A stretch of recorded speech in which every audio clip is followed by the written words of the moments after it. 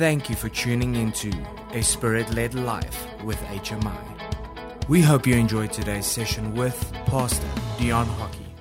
Hi everybody, welcome to today's session. My name is Dion Hockey from Healing Ministries International. Listen, I've been teaching for the last 2 weeks on the fruits of repentance, and I want to get straight into the word today. I'm very excited to speak about the 7 words. We'll see how far we get with this today and maybe go on next week. But there are 7 words I want to bring out of the scripture to you that tell us what are the fruits of repentance that you and I as Christians should bear. So I want to pray for us, and we're going to get straight into the word. Please get your pen and paper ready. Take the notes down. I hope you've been following us in the last 2 weeks, and I think it's crucial for you to write down the notes that I'm going to give you today. Amen. Father, we thank you for this time of fellowship again. Thank you, Lord, that we can come and sit around the table and feast on the living bread, the fresh bread from manna. Jesus, you are the bread of life, and I thank you that you come to give us revelation, insight, and that you've come to give us more knowledge concerning your word. Help us as Christians, Lord, that we can live a life of purity and holiness before you, Lord. Not be fake Christians, Lord, not be half-hearted Christians, Lord, but that we can serve you with everything to the best of our ability, Lord. The scripture says, Father, that my people perish because of the lack of knowledge. So I thank you today that we will gain knowledge, we will gain understanding, so that we can get closer to you. You also said in your word, Lord, that if we will draw near to you, then you will draw near to us. So in this session, Lord, we want to draw near to you. We welcome you, Holy Spirit, in the mighty name of Jesus. And if you agree with what I just prayed, say amen. I want you to open your Bible in 2 Corinthians chapter 7, and I'm going to read from verse 8. I just want to, just read a couple of verses to you to remind you of what I had spoken last week, and just refresh your memory on the things that I had said. In verse 8, we find here that Paul is writing to the church in Corinth. And I just love this letter that he writes, because I identify myself many times with what he is writing. He says, verse 8, "For even if I made you sorry with my letter." Remember that word sorry there is the word guilty, or even if you felt bad or you felt horrible with my letter. Remember, he wrote heavy words, and sometimes people, take it up in a hard way. So look what he says. He says, "Even if I made you sorry with my letter, I do not regret it, though I did regret it." Boy, I understand that verse. It's not nice sometimes to preach a direct, hard word, but it's necessary. It's like a parent, if he finds his child who's naughty, and, the parent goes and gives him a little smack on the bottom, and saying to him, "Listen, stop what you're doing, you're naughty." The parent doesn't like to correct his child, but it is necessary sometimes to correct your child, because you are teaching them and helping them for the future to come. And this is what he's saying. He says, "For I perceive that the same epistle made you sorry, though only for a while." So we find in many cases people repent, but it only lasts for a short while. And we don't want that. We want people to repent, give their hearts to Jesus, and continue fearing God, serving God, until they die or until Jesus comes. So he says, "Now I rejoice, not that you were made sorry, but that your sorrow led to repentance." So that the purpose of Paul writing this letter is he wants people to come to the knowledge of the truth, so that they can repent and then follow and go hard after Jesus.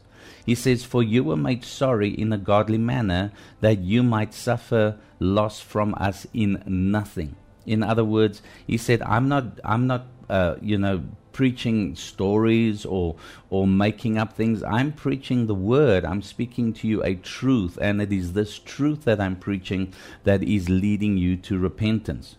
Now he says, verse 10, "Godly sorrow produces repentance leading to salvation. It's just what I said. When you get the revelation of who Jesus is, and there is true sorrow in your heart where you say, I just know I missed it and I'm a sinner, and I ask God's true forgiveness and I repent of my sin. What is that going to do? It's going to lead to salvation, not to be regretted, the Bible says. So there are people who give their hearts to Jesus, but many times they regret after a while that they gave their hearts to Jesus. Why? Because the more you get into the Word, the more you understand it's not just a matter of saying words and getting saved, but there are deeds attached to the Word of God. You have to act out now a life of following Jesus. Some people just pray a little prayer and say, okay, it's done. No, when you become a Christian, now you act upon the decision you made and you change your whole life. Becoming a Christian now becomes a lifestyle that is to last forever, okay, for your whole time down here on the earth. So he says, for godly sorrow produces repentance leading to salvation, not to be regretted. But the sorrow of the world produces death. Now look at verse 11. He says, for observe this very thing, that you sorrowed in a godly manner. Okay, so I hope you have your pen and paper ready, because I'm going to give you these 7 words. Observe this very thing, that you sorrowed in a godly manner. Number 1, what diligence it produced in you. Say that word, diligence. Now, if you like me, we read all these fancy words in the Bible, but then sometimes we don't get the full understanding of what that word is. So I thank the Lord that we have a book, that we can use called the Strongs, and we have different Bibles and different versions of Bibles that give us different translations, and it helps us to understand words better. So I took this word diligence and I looked it up in the Strongs and to see what it means, and this is the meaning of the word diligence. Now listen to this, fruit number 1. What diligence it produced in you. It means what effort do you put in? In other words, are you putting an effort into your walk with Jesus Christ? Are you going hard after God? It says this, are you careful in how you serve God? Is there an eagerness in your heart to serve Him? Is there an earnest care inside of you? Are you careful in what you do when you follow Jesus? Are you earnest with the decision that you made when you gave your heart to Jesus? Was it just a decision that you made when you prayed the sinner's prayer to ease your conscience at that point of time? In other words, when you find yourself in the company of your old friends that you had, and you continue doing the things you used to do, let's say you were a smoker or a drinker and a guy who partied, and you give your heart to Jesus, and now you go away, you follow Jesus, and then one day you find yourself back with your friends, and they begin to influence you, and they begin to call you back to the way you used to be. Now the question is, are you careful in how you serve God? Do you have the ability to say, no, I've finished that lifestyle? Or do you cave in to temptation, and then do you go back to your old way of living, that very thing that Jesus saved you from, that Jesus delivered you from? Are you eager in serving God? Are you going hard after God? When you became a Christian, has your prayer life increased? Has your study of the Word increased? Has there been a real change deep in your heart? It's like I said, so many Christians give their hearts to Jesus. They go to church, they serve Jesus, but they do it half-heartedly. I mean, when I got saved, I tell you what, when I got saved, I prayed right through the night many times in the beginning of my ministry. Of my salvation, I read my Bible right through the night. It was such a joy to get into God's presence, to worship Jesus. I didn't miss a church service. I didn't miss a prayer meeting. If there was worship practice, I was there for the worship practice. I was anything that had to do with God and church, I was there first. And I'm telling you, they had to drag me away from church because I had such a desire, such a hunger for God. So the first fruit that he says is he says, what diligence it produced in you, that you diligently, carefully, and earnestly serve God. Not half-heartedly, but with everything inside of you, you surrender to Jesus and you go hard after him. Okay? So that's the first fruit that we have to show when we become born again Christians. Number 2, what is the second word? He says, what clearing of yourselves. Now that's a big one. What clearing of yourselves? What does that mean, clearing of myself? Well, when I become a Christian, I'm talking about Dion Hockey, when I got saved, I used to be a heavy drinker. I would drink, I would smoke, I would gamble, I would do all of these worldly things that, a lot of people do. And when I got saved, I made a conscious decision not to do that anymore. I cleared myself from that. When there were people who had a bad influence in my life, I chose to clear myself from them. And I'm going to read to you just a couple of scriptures just to have you understand what the Bible says. Now, some of you might be offended at what I'm saying, but it's not me saying it. I'm just reading the words of Paul as he writes the letters to the Christian people in the church. For instance, 2 Corinthians chapter 6. Let's go there. 2 Corinthians chapter 6. He says in verse 14, alrighty, I'm just reading the scripture now.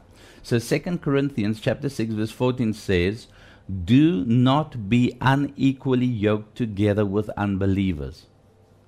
Wow. If you don't understand what that means, he's saying don't be yoked together with unbelievers. Now somebody's going to say, but how do we win souls for Jesus if I can't be yoked? It means being attached. It means hanging out, being friends with the world. You can't be friends with the world and be friends with Jesus. You have to take a stance. I know this is a hard word. I know people will be offended at what I'm saying. But what we do with the world is we preach Jesus. We bring the light of Jesus into darkness. I'm not saying that we walk around, with our noses in the air and we think that we are better than them, because Jesus said we need to remember where we come from. What did he save us from? I remember that I was a sinner. I remember that I was bad in all my works that I did, my thinking and all of that. But now I have another purpose. My purpose is to bring the light of Jesus into the darkness of the unbelievers, just as I was in the darkness like they were. So I don't become buddy with them, even though I'm a friend to them in Jesus, but I'm befriending them with the purpose of bringing Christ to them. I hope that makes sense what I'm saying. So he says, do not be unequally yoked together with unbelievers. Look what he says. For what fellowship has righteousness with lawlessness? What fellowship has righteousness with lawlessness? And what communion has light with darkness? I remember many years ago, before I got saved, and I want you to understand this, and I'm sharing a testimony. When I got saved many years ago, before I got saved, me and a whole group of my friends, we went out on a fishing trip. We actually got a car full of booze, and we were going to go out for a fishing trip for a whole week, 1 week, just men. And we were going to go and fish, it was in St. Lucia there in Natal.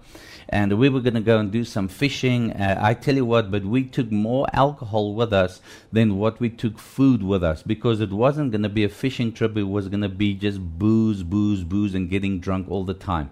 Now, my heart was far from God. You have to understand this. I didn't believe in Jesus. I didn't go to church. I didn't read the Bible. Nothing. That was the furthest thing from me. And I remember that one of my friends that went with us on a trip, he brought a friend with him. And this friend that he brought with was the son of a preacher's son.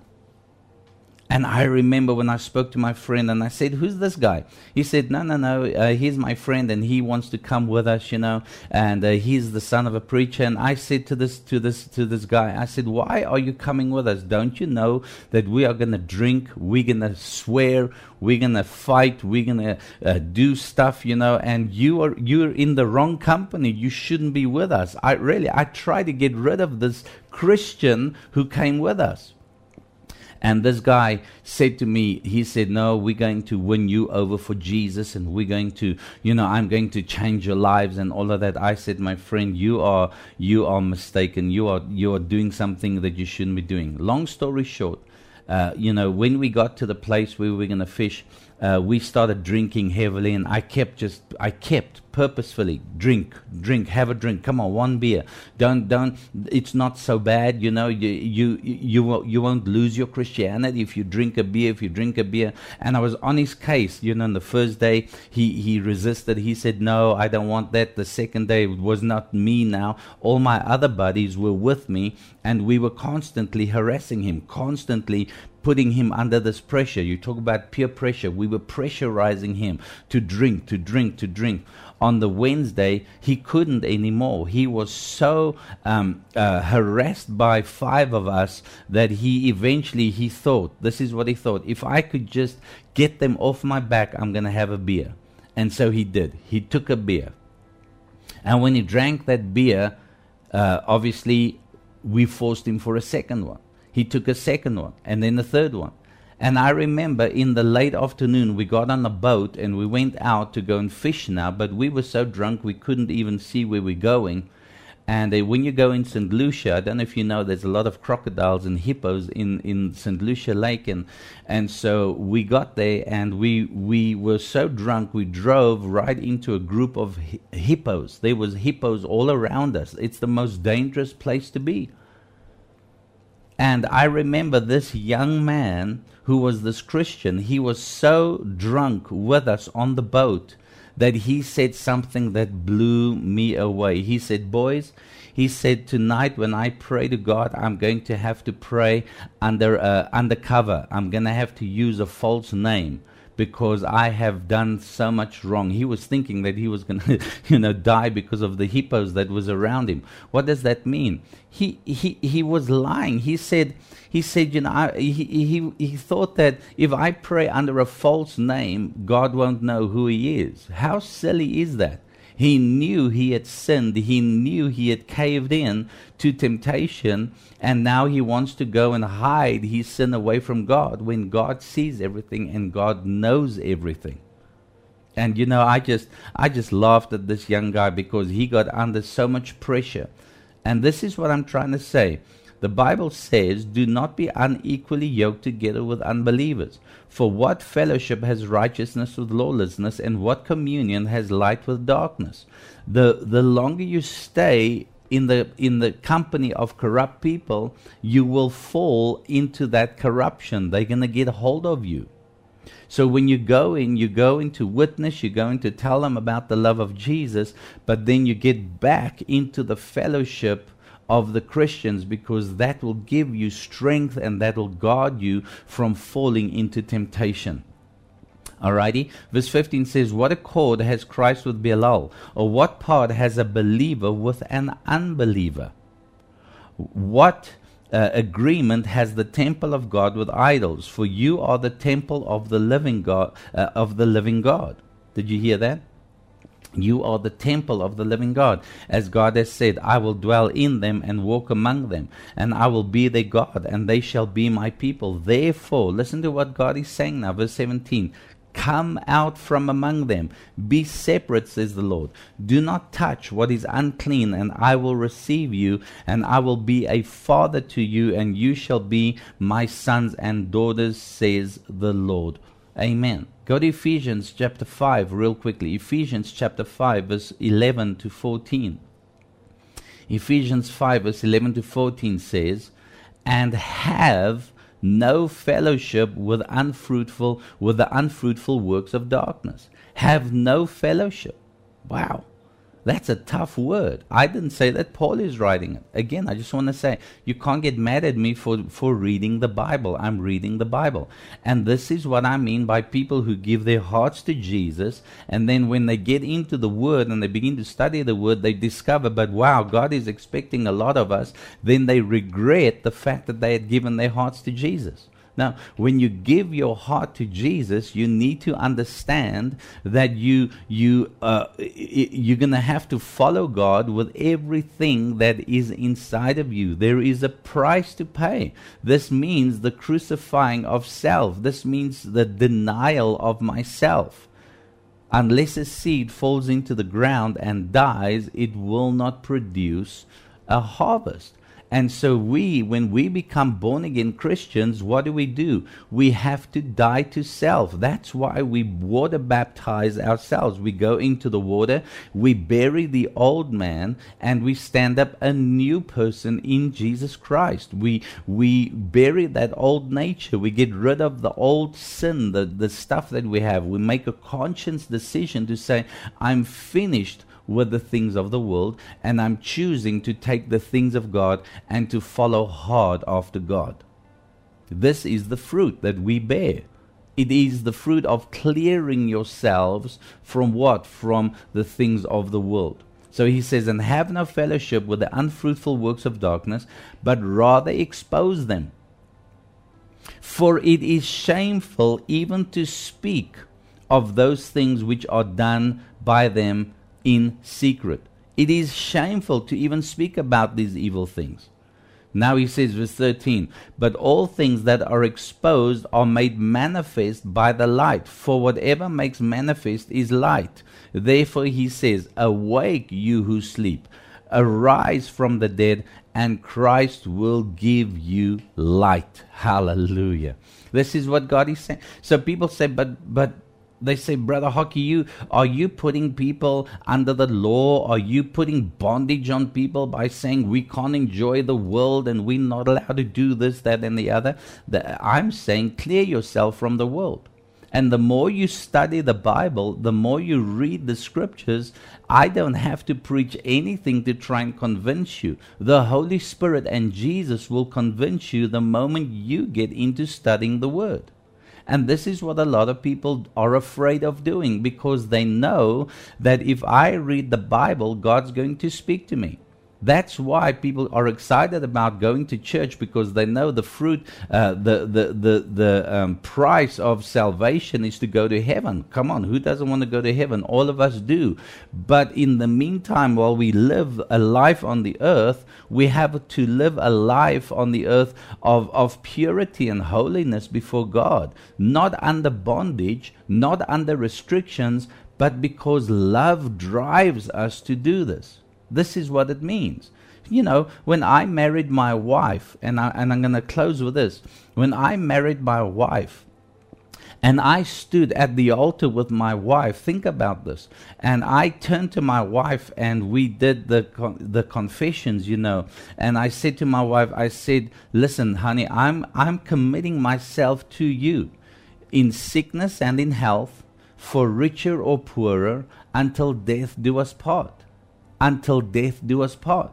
And I said to her, when I made the commitment of putting the ring on her finger, I said, I will never cheat on you.